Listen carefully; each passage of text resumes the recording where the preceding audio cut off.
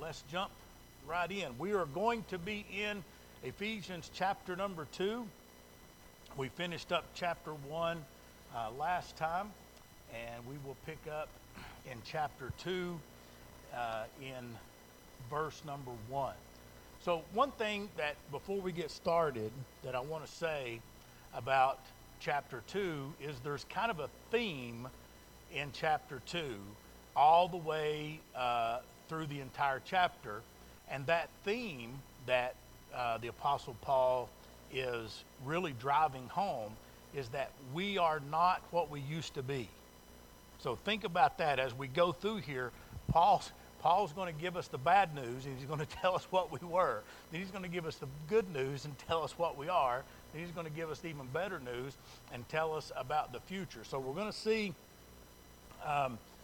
in verse 1 through 3, he talks about the past, what we were. And then in verse 4 through 6, he talks about the present. And then in 7 through 10, we will see that he talks about the future. So let's read verses 1 down through verse number 3. So Paul says, "And you hath he quickened, who were dead in trespasses and sins, wherein in time past ye walked according to the course of this world, according to the prince of the power of the air, the spirit that now worketh in the children of disobedience, among whom also we all had our conversation in times past in the lust of the flesh, fulfilling the desires of the flesh and of the mind, and were by nature the children of wrath, even as others." So when we see here in verse number 1, he says that he hath quickened us. He said, "And you hath he quickened, who were dead in trespasses and sin." Now that word quicken means made alive. So he made us alive whenever we become a Christian, whenever we accept the Lord Jesus Christ, and salvation comes upon us and the Holy Spirit of God moves in, then he makes us alive.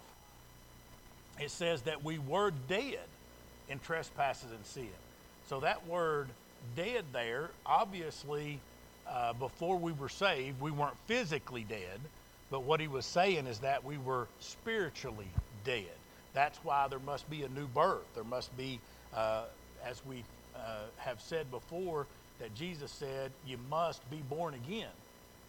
You've got to have that second birth. So when we think about being dead, just like a person that is physically dead, they can't understand a conversation. They have no appetite or desire for food. A spiritually dead person cannot understand a spiritual conversation. They have no appetite for spiritual things. They have no appetite for the Bible. They have no appetite for preaching. They have no appetite for teaching. Those are people that are spiritually dead. Just like we would not expect a physically dead person to get hungry and desire food, we cannot expect a spiritually dead person to have a desire for the teachings and the Word of God. Now, a doctor can do great things for a patient. When a patient's sick, all of us have been sick and went to the doctor, and the doctor in their wisdom has been able to prescribe the right medication or the right treatment, and sometimes is able to make us better. And sometimes they do great things. But once a person is dead, the only thing that the doctor can do is send them to the morgue. There's nothing else that the doctor can do. The doctor cannot bring life back into that body. But you see, that's the greatness of God, was he takes us who are dead and makes us alive. So the doctors try to treat us to keep us alive, but once we die, their hands are tied. There's nothing they can do. But what God does is he takes those that are dead and he quickens us and makes us alive. Now, he goes on to say that he's quickened us who were dead in trespasses and sins. So this is where we were spiritually dead. So what are trespasses and sins. Well, a trespass is a slip, a fall, an unintentional error. And then sins, that word sins, it means a moral sin, choosing to do wrong. So what Paul is saying here is that he quickened us because we were dead in trespasses and sins. So even if we did not intentionally sin, we still slip and fall because we have a fallen nature. We're born fallen because of the sin that Adam and Eve committed in the Garden of Eden. Now, I want to give you an example of this. If you're on a mountain and you're walking next to a cliff, you can accidentally slip and fall to your death off the cliff. Or on that mountain, you can choose to jump, intentionally jump off of that cliff. Now, it doesn't matter if you accidentally slip and fall or if you jump, you're still just as dead. So that's what we need to think about when we think about our spiritual life. It doesn't matter if people intentionally sinned or if it was a slip up, they're still just as spiritually dead. So they were born, all of us were born spiritually dead because of the transgression of Adam and Eve. So it doesn't matter whether it's an intentional error or an unintentional error, it still makes people just as dead. Before we were saved, we were dead in those mistakes and unintentional errors, and we were dead in sins, which are those intentional violation of God's laws. Now, when Adam and Eve were in the Garden of Eden, they chose to sin. They jumped. It wasn't an accident, okay? So now the devil is a liar. He deceived Eve, but they initially chose to do that. And because they did that, humanity, all of humanity, lost the ability to live free from sin. So every person that has ever been born has been born as sinful flesh. We became sinful flesh because of that fall. Romans chapter 5, verse number 12 says, "Whereas by one man sin entered into the world, and death by sin, so death passed upon all men, for all have sinned." So a person can say, well, I've lived a good life. I've done the best I can. I've been a good person. I'm a moral person. I don't mistreat my wife. I don't mistreat other people. I don't cheat, lie, and steal. Surely God would honor that. It's not that God doesn't appreciate the good things that people do. You're still spiritually dead. You were born spiritually dead. You've never had a spiritual birth, and that's what is required because of the sins of Adam and Eve. All humanity has been corrupted.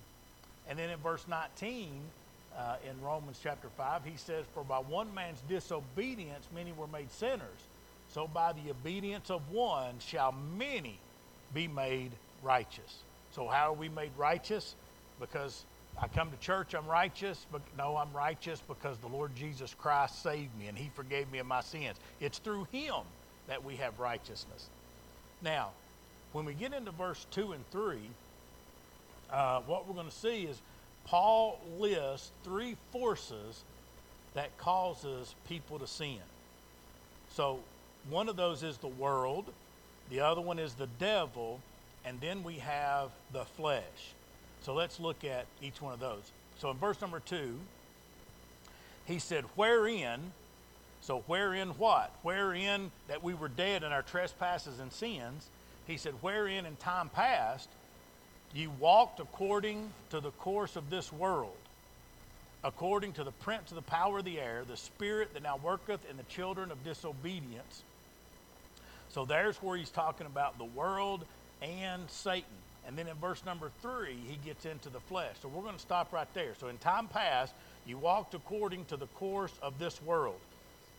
Now, when he's when the Bible here is talking about the world, what it means is the world system. The world system is not set up for us to promote. It doesn't promote righteousness. It promotes sin.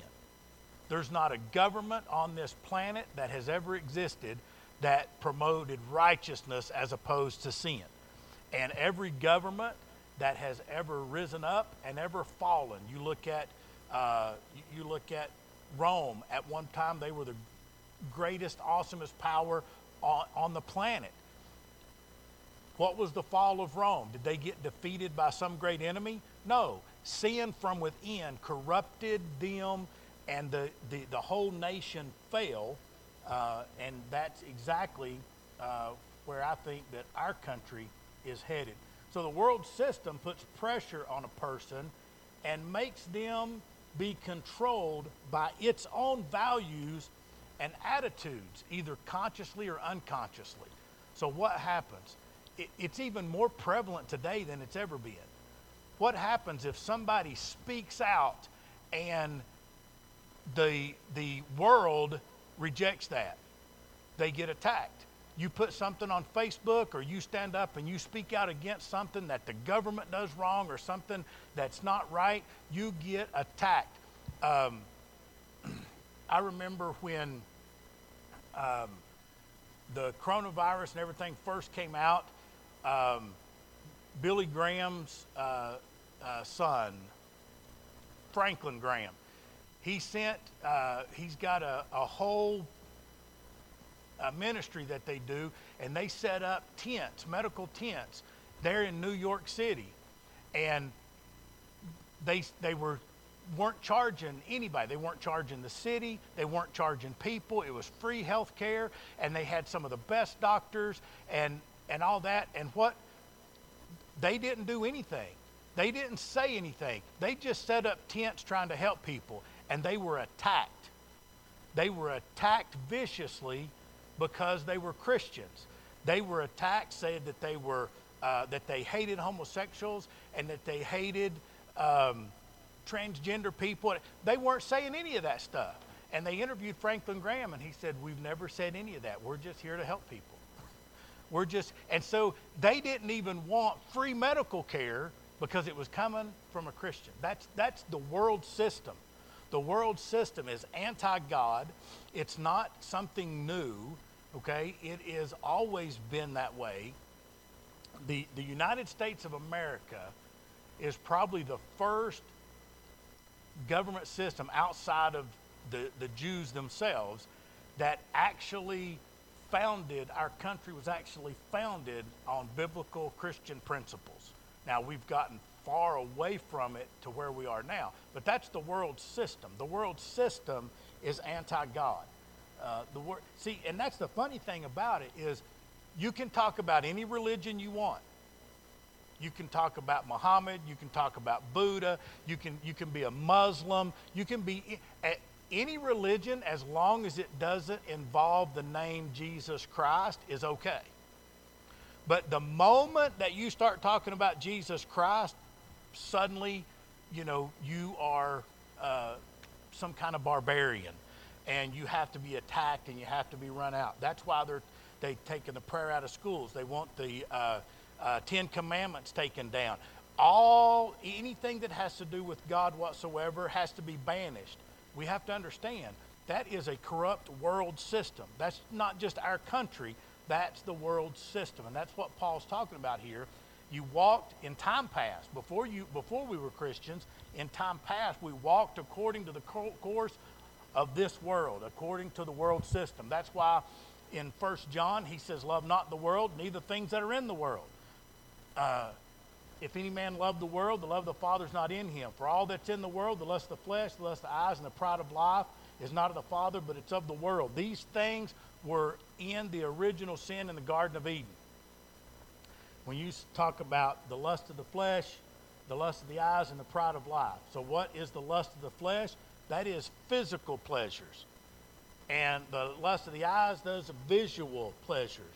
And then the pride of life, that's ego or self-esteem. So where was that in the Garden of Eden? Well, if you read in Genesis chapter number 3, it says that Eve saw that the tree was good for food. Physical, lust of the flesh. It would taste good.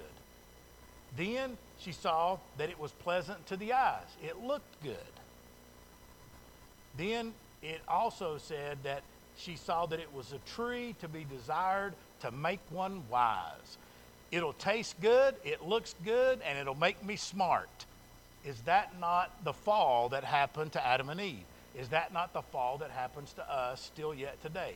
You see, Satan, he is clever and he's smart and he's mischievous, but his tactics haven't changed. It's still the lust of the flesh, the lust of the eyes, and the pride of life. So then it gets into, in the second part of verse number 2, he starts talking about the devil. He said, walked according to the course of this world, according to the prince of the power of the air, the spirit that now worketh in the children of disobedience. So how do we know that he's talking about Satan here? Do you say, well, the prince of the power of the air, isn't Jesus in control? Isn't God in control? Well, the thing about it is, the devil is in control of the world system, and he's the prince of the power of the air. In John chapter 8, Jesus was speaking of Satan, and he said that he's a liar and he's the father of it. And then he went on to, in chapter 12, and called him the prince of this world. So what is a prince? A prince is the one that's second in command. The king is in command and the prince is second in command. We have to understand who Lucifer was and who Lucifer is. Lucifer was the head of everything, second only to God himself. That's why he wanted to promote himself above God, and he wanted to take over heaven, and he deceived 1/3 of the angels. But what he didn't realize was, as powerful as he was, as great as he was, God was even greater, because God was the creator of all things, including him, and he lost that battle. So he's a liar, and he is a cheat, and he's the prince, but he's the prince of this world. So when he's talking here, Paul says that the prince of the power of the air and the spirit that works in the children of disobedience, we have to understand that it's Satan that is the driving force behind the hatred of Jesus Christ in this world. He's the driving force of all our problems. He's the driving force of sin. He's the driving force of everything that's evil on this world. Now, he lies to the saved to convince us to disobey God. And he lies to the unsaved to convince them that they don't need God. And he usually mixes in a little bit of truth with the lie. You see, because if you go back to the Garden of Eden, what did Satan do? He used God's words. He said, did God not say you could eat of every tree? Did God say that? Absolutely. That's exactly what God said. And then Eve said, he said we could eat of every tree except for the tree of the knowledge of good and evil. See, so she corrected him. So, listen, will the devil today use the word of God to cause us to go astray? Absolutely. Why do you think that we have so many different versions of the Bible? Why do you think we have so many different religions? Why do we have so many different denominations? It's because if Satan cannot stop Christians from spreading the gospel, at least he can confuse us and get us to spread the wrong gospel. And people will still die and go to hell believing that they're okay. So that's why it's important for things like tonight, when we can come together and we can study the Word of God and rightly divide the Word of truth and know what the Word of God says. That's why in Ephesians chapter 6, he said, put on the whole armor of God that you may be able to stand against the wiles of the devil. And that word wiles means trickery or deceit. So he's deceitful. And it also says we don't wrestle against flesh and blood, but against principalities, against powers, against spiritual wickedness in high places. That's the battleground on which we face. So we face the devil every day. We face the world and the world society that hates God, and we and we face the devil and all the demons of hell, the spiritual wickedness in high places. That's what we fight against and what we have to guard against. Then in verse number 3, he goes on and he talks about the third thing that causes us to sin, and that's the flesh. Among whom also we all had our conversation in times past in the lust of our flesh, fulfilling the desires of the flesh and of the mind, and were by nature the children of wrath, even as others. Now, it's very important to understand in verse number 3 to really notice how it starts and how it ends.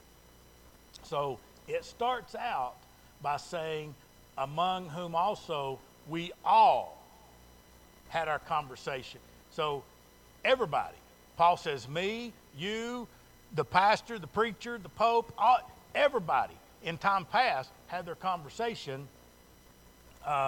in the lust of the flesh, fulfilling the desires of the flesh. And then at the end, he says that, and we were by nature the children of wrath, even as others.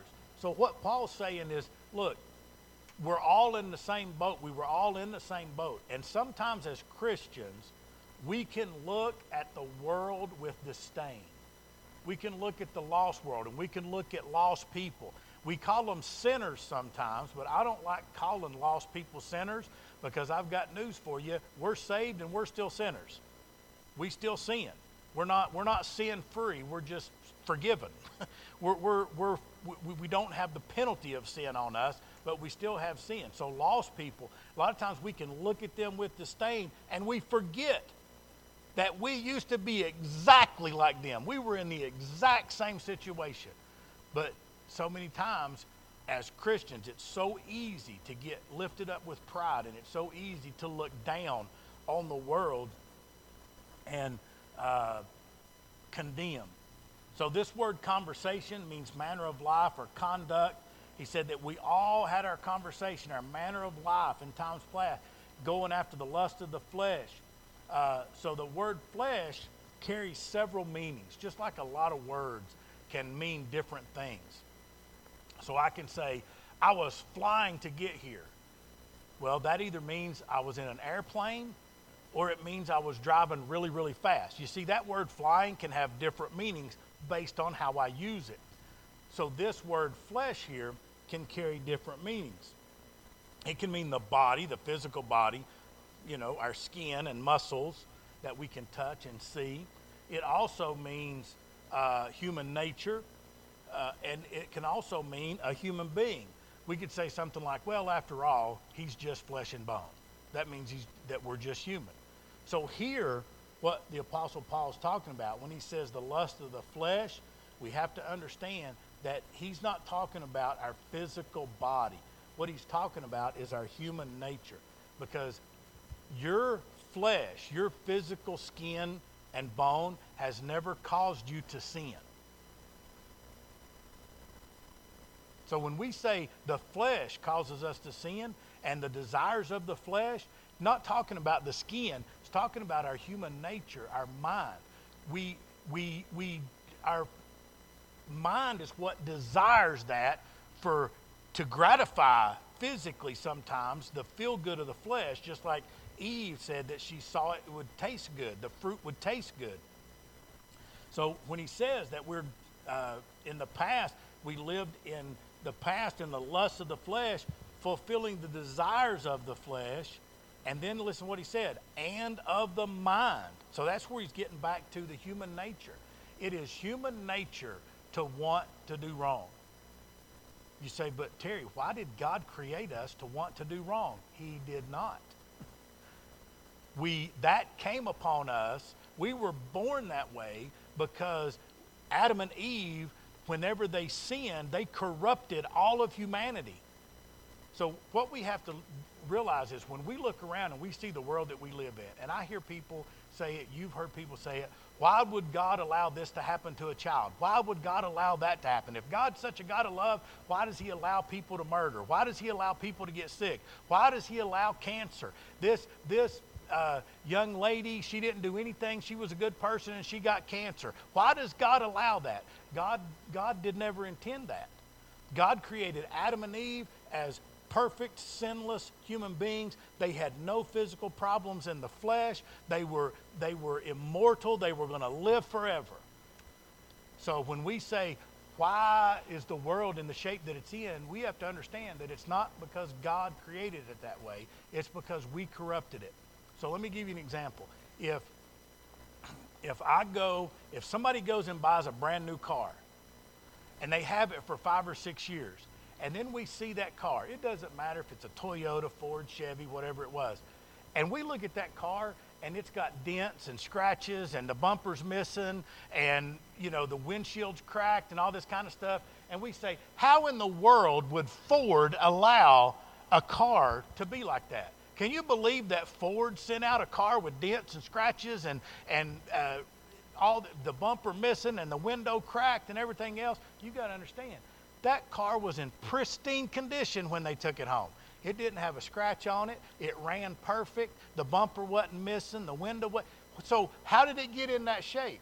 Whoever bought it messed it up. They ran it into trees and they did all that stuff. You got to understand, when God handed the world to Adam, it was in pristine condition. It was perfect. There was no mistakes. There was no flaws. And when we look around and we say, why did God do this? God says, no. Why did you do this? When we see the shape that this world in, it's not God's fault. It's our fault. It's humanity's fault. Because God gave it to us perfect. And we messed it up. So why do kids get cancer? Why do people get sick? It's because of sin. It's because Adam and Eve corrupted the entire planet, and that's why. It's not because God's not a loving God. It's because we messed it up.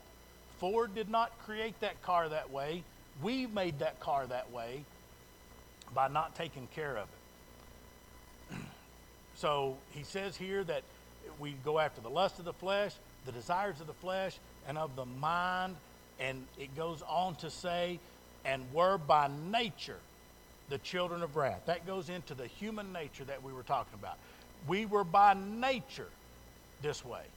We by nature have a corrupt mind and a corrupt thought process and a corrupt world system. All right, so then in verse number 4, we get into where Paul starts getting into the present. And it's amazing, if you really think about it, that if you just read verses 1 through 3, you would be kind of depressed and say, wow, this is all messed up. We're dead in trespasses and sin. We walked according to the course of this world by the prince of the power of the air, and we had our conversation in time past of the lust of the flesh, desires of the flesh. This is a messed up situation. And then in verse number 4, he says, but God, who is rich in mercy, because we're great people. Why did he do this? He's rich in mercy because Greg's a good guy. Nope.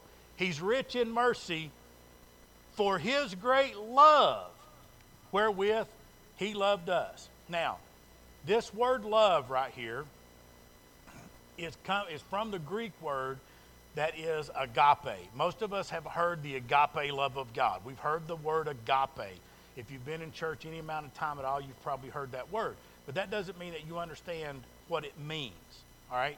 So this word agape is usually, when this word is used, it is usually speaking about the love of God. It's the most perfect, highest form of love that there is. This word agape appears in Scripture 106 times. The interesting thing is that 24 of those times, the translators did not translate it as love. So all the other times it was translated from the Greek agape as love, but 24 times it was translated into the English word charity. So why was it charity? Well, because it means the same thing. When we think of love and we think of charity, to us, those two things may mean different. But this agape love means the same thing. So it is the greatest kind of love And the reason why it's the greatest kind of love is because charity expects nothing in return. You see, I may give somebody a $100 bill, and what do I expect for that $100? I expect them to come pressure wash my house, or I expect them to come and do work for me, or I expect them to pay me back, and sometimes I expect them to pay me back with interest, right? But when we give to charity, we write a check or we take a $100 bill and we give it to the charity. What do we expect from the charity? We expect them to come to our house and do some work? Do we expect them to pay us that money back? No. You see, when we give to charity, no strings attached. Expects nothing in return. That's the agape love of God. So when this word agape is translated 24 times as charity, it's because God's love is a one-way love. He gives it and he expects nothing in return. He did not say, I'll save you if. I'll save you when. I'll forgive you if. It was, I'll save you and I'll forgive you. No strings attached. Nothing. It's the agape love. It's the charity love. It depicts the greatest kind of love, the love that expects nothing in return. Now, do we owe God? Absolutely. Should we do things to serve God? Absolutely. But we have to understand his love for us was not dependent on what he could get out of us. He didn't save us so that we would work for him. He doesn't save somebody thinking, now I've got another worker, somebody I can put to work out there in the field. That's not God's viewpoint. And here's the thing that we have to understand. A person can get saved and never do anything for God. They will not have a prosperous life. They will not have a happy life. But they will still be saved. Because God did not say, I'll save you as long as you keep the faith, as long as you do these things. And we're going to see that as we go down in this chapter a little bit more. But agape is a one-way love. It is no strings attached. And it is the love that always describes the love of God. All right, so we will wrap up there in verse number 4 and pick up next time in verse 5.